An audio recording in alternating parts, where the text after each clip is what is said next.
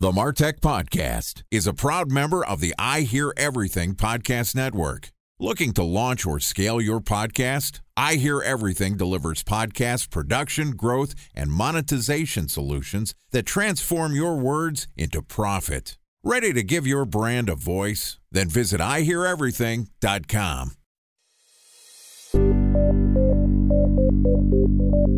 From advertising to software as a service to data. Across all of our programs and clients, we've seen a 55 to 65% open rate. Getting brands authentically integrated into content performs better than TV advertising. Typical lifespan of an article is about 24 to 36 hours. If we're reaching out to the right person with the right message and a clear call to action, then it's just a matter of timing. Welcome to the MarTech Podcast, an I Hear Everything production. In this podcast, you'll hear the stories of world-class marketers that use technology to drive business results and achieve career success. We'll unearth the real-world experiences of some of the brightest minds in the marketing and technology space so you can learn the tools, tips, and tricks they've learned along the way. Now here's the host of the MarTech Podcast, Benjamin Shapiro. Welcome to the MarTech Podcast. I'm your host, Benjamin Shapiro, and this week we're going to talk about product placement. Joining us is Erin Schmidt, who is the Chief of Product Placement at BENlabs, which is an entertainment AI company that enables brands and creators to capture human attention by tapping into integrated advertising across social media, streaming, TV, music, film content with a guaranteed ROI. BENlabs consists of the world's largest creator and influencer marketing business, largest product placement and promotions, their licensing company. It's a huge business. They're wonderful at product placement. We're thrilled to have them. And in addition to providing us with our guest, BENlabs is also a sponsor of the MarTech Podcast. Yesterday, Erin and I talked about technology-driven product placement, and today we're going to talk about measuring product placement in television. All right, here's the second part of my conversation with Erin Schmidt, the Chief of Product Placement at BENlabs. Erin, welcome back to the MarTech Podcast. Thank you. So excited to be here. Always a pleasure to have you here. Always excited to talk to one of our sponsors and continue our conversation from yesterday where we talked about technology-driven product placement, which to me is really fascinating because we think of product placement, it's taking most of the time a physical good, but sometimes a digital good, and getting it into film, television, influencers' hands. That doesn't seem like something that is really technology-centric, but there's a lot of artificial intelligence that goes into matching your product with the right piece of content, finding the right audience. Talk to me a little bit about measurement. I'm going to run a campaign. I've got a CPG good. I want to share it with the world. How do I think about not only finding the right audience, but also understanding if that audience is affected by my product placement? It's been interesting because I've worked in product placement for almost 20 years. And over the last couple of years, measurement has finally started to shift. And we've been really grateful to several partners who have helped us do this. So starting with brand KPIs, let's look at awareness, top of the funnel metrics. What can we do there? And what we've focused on and what any brand can do if they're playing in this space is doing brand lift studies. Understanding how you're changing your brand's perception with your audiences. So are you creating desirability for purchase? Are you shifting opinion in a positive direction? Are you shifting opinion amongst competitors set? So we're measuring for all of those things. We also can measure with brand lift studies, even diving into how you are product placing, if you will. So if you have a verbal mention or if you have a physical product, how are those things performing based on the talent that you're associated with and the content you're associated with? So you can really then guide yourself even further. We're always using technology at the forefront to make sure that we're putting brands in the right content, but even then doing an analysis and optimization on the back end through brand lift studies. Okay, so brand lift studies, leading indicators, right? These are the ways that people are understanding whether the mention or visualization of your product or services are sticking in people's head. Do they have some sort of affinity? But as you start to get down market, what are the ways that you're able to figure out if this is influencing your consumers to make purchases? And what are some of the ways that you're actually measuring the ROI or the direct response results from product placements? This has been the fun part of measurement because product placement has lived in this, like, I want to say la la land. Feels like it's good, feels like it's great for the brand, but how do I know if this works? You're like, I know that this character that people love touching this product is probably a good thing, but it just has never been measured before. So this is the journey that we have been on, from my perspective, really helping establish what I've been doing my whole career that I believe in so much. And how do I make brands believe in this? So we do attribution studies currently via linear only, but really looking at an exposed audience of that integration and understanding either from first-party data or third-party data, either sales attribution or website visits. So this is a huge game changer. Let me chime in here for a second. You said per linear only. Just in case people aren't familiar with the term, linear is traditional television as opposed to OTT being your streaming television, right? Correct. Okay. So you're going through the regular old boob tube, the television, and you're able to figure out how, if people are buying things. Walk me through that. So we've partnered with a company called 605 that is able to look at audiences that either are exposed to an integration or not exposed to an integration, and then tie those audiences to actual purchase of product within store through Catalina data or website visits through first-party data, pixel embedded technology that we're doing with 605.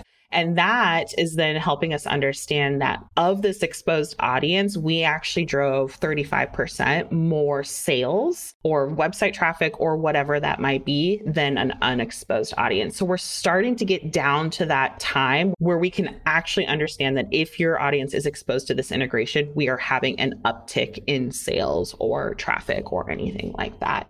Okay, this is crazy to me because you're taking linear TV and figuring out if people are exposed to a piece of content, as opposed to taking OTT, which there is inherently more tracking and more technology built into it, right? If it's a streaming medium, I understand what's being served, and then I can tie it back to a household ID and do all sorts of digital techie stuff. Why are you using linear to figure out if people are exposed, and how do you actually know if somebody watched cable into the wall plugged to the back of the television? Like, how can you tell it's me watching? So 605 is tracking that data of who is watching the shows based on their audience exposure and testing that they're doing.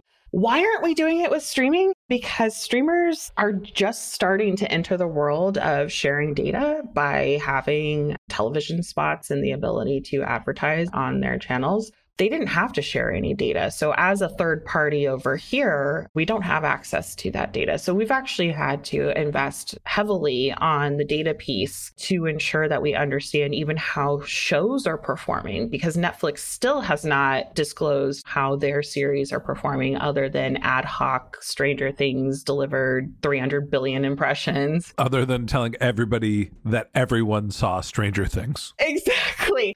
And they just haven't had to, rightfully so, because they weren't beholden to brands and brand dollars. So really the technology that's available is limited. The access that's available is limited, but you have digital content, YouTube and Instagram and TikTok, that you have so many measurable pieces, from clicks to conversion links to views, that I assume, and we will see, that that technology will continue to advance and the access to data will need to advance so that you can really understand the impact that you're driving for people who are financially investing in content and creators.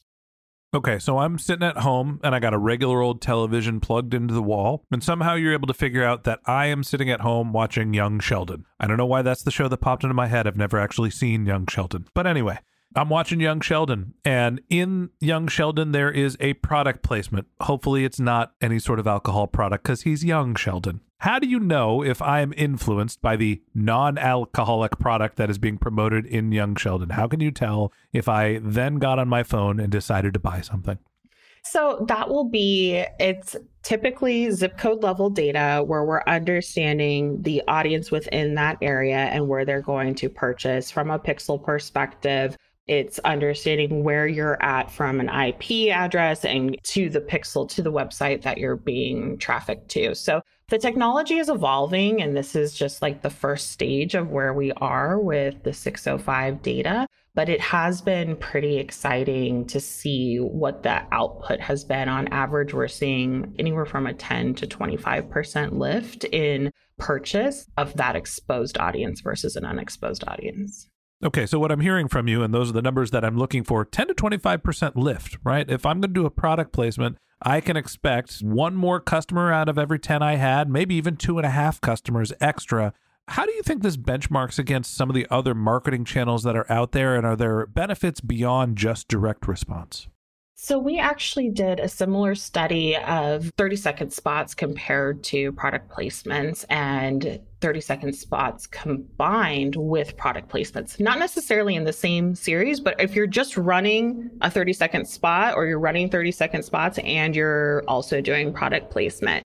And what our research found, and no surprise here, that a 30-second spot will perform better for you, but not substantially as a standalone. But when the two are combined, they actually perform substantially better than both as individual contributors to a marketing strategy. So as you think about product placement and what your output is and why to invest in this, think about all of the elements that are driving that affinity and that brand purchase and how you can differentiate yourself in the marketplace. I think the challenge with 30-second spots is that you're telling the message, which is great, but it's also you have now a third-party voice that's saying or using your product that's giving you that third-party validation to the scenario. And I think the other piece of this is we've actually been able to secure the right data sets to be embedded in CPG brands media mix modeling. And this is where we can really see from a brand. So we worked with General Mills on this. General Mills took our data, the spend that they put against product placement, and the data we secured that was embedded into their media mix modeling,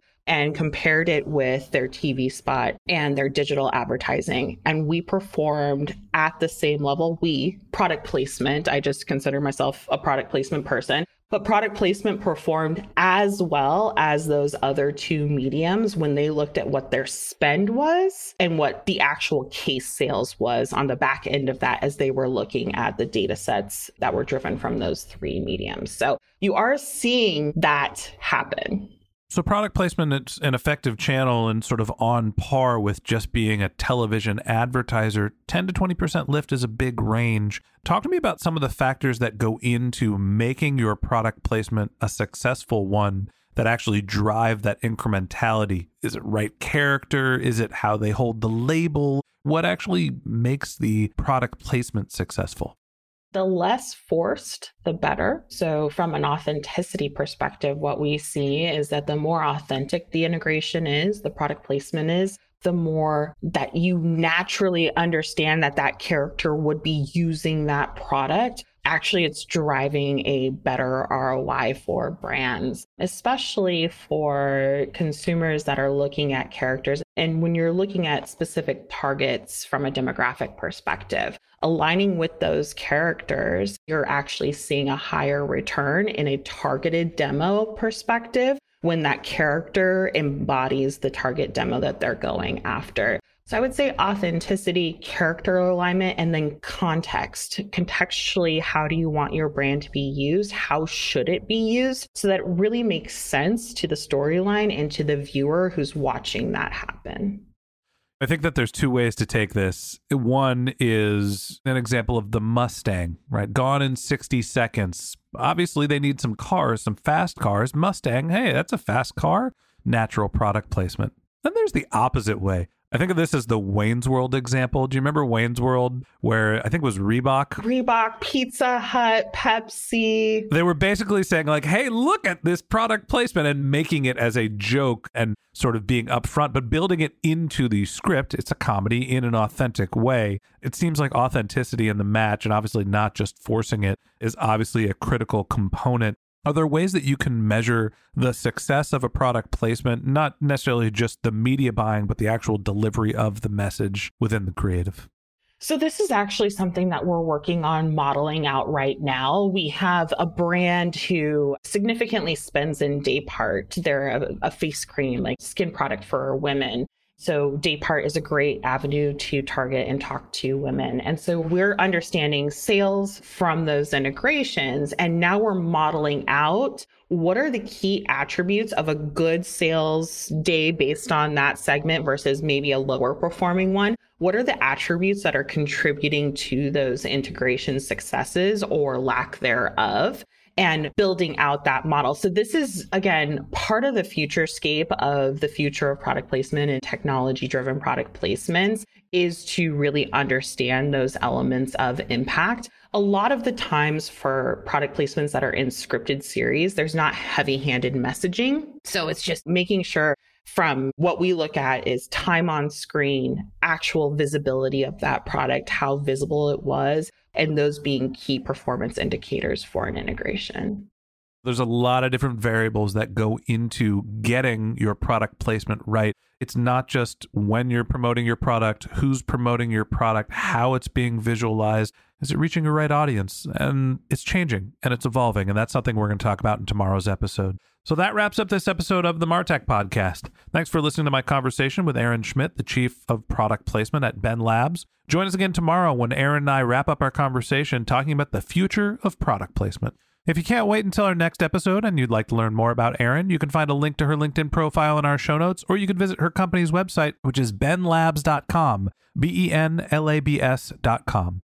Just one more link in our show notes I'd like to tell you about. If you didn't have a chance to take notes while you were listening to this podcast, head over to martechpod.com where we have summaries of all of our episodes and contact information for our guests. You can also subscribe to our weekly newsletter, and you can even send us your topic suggestions or your marketing questions, which we'll answer live on our show. Of course, you can always reach out on social media. Our handle is martechpod, MARTECHPOD, on LinkedIn, Twitter, Instagram, and Facebook, or you can contact me directly. My handle is Ben J. Shap, BENJSHAP. And if you haven't subscribed yet and you want a daily stream of marketing and technology knowledge in your podcast feed, we're going to publish an episode every day this year. So hit the subscribe button in your podcast app and we'll be back in your feed tomorrow morning. All right, that's it for today. But until next time, my advice is to just focus on keeping your customers happy.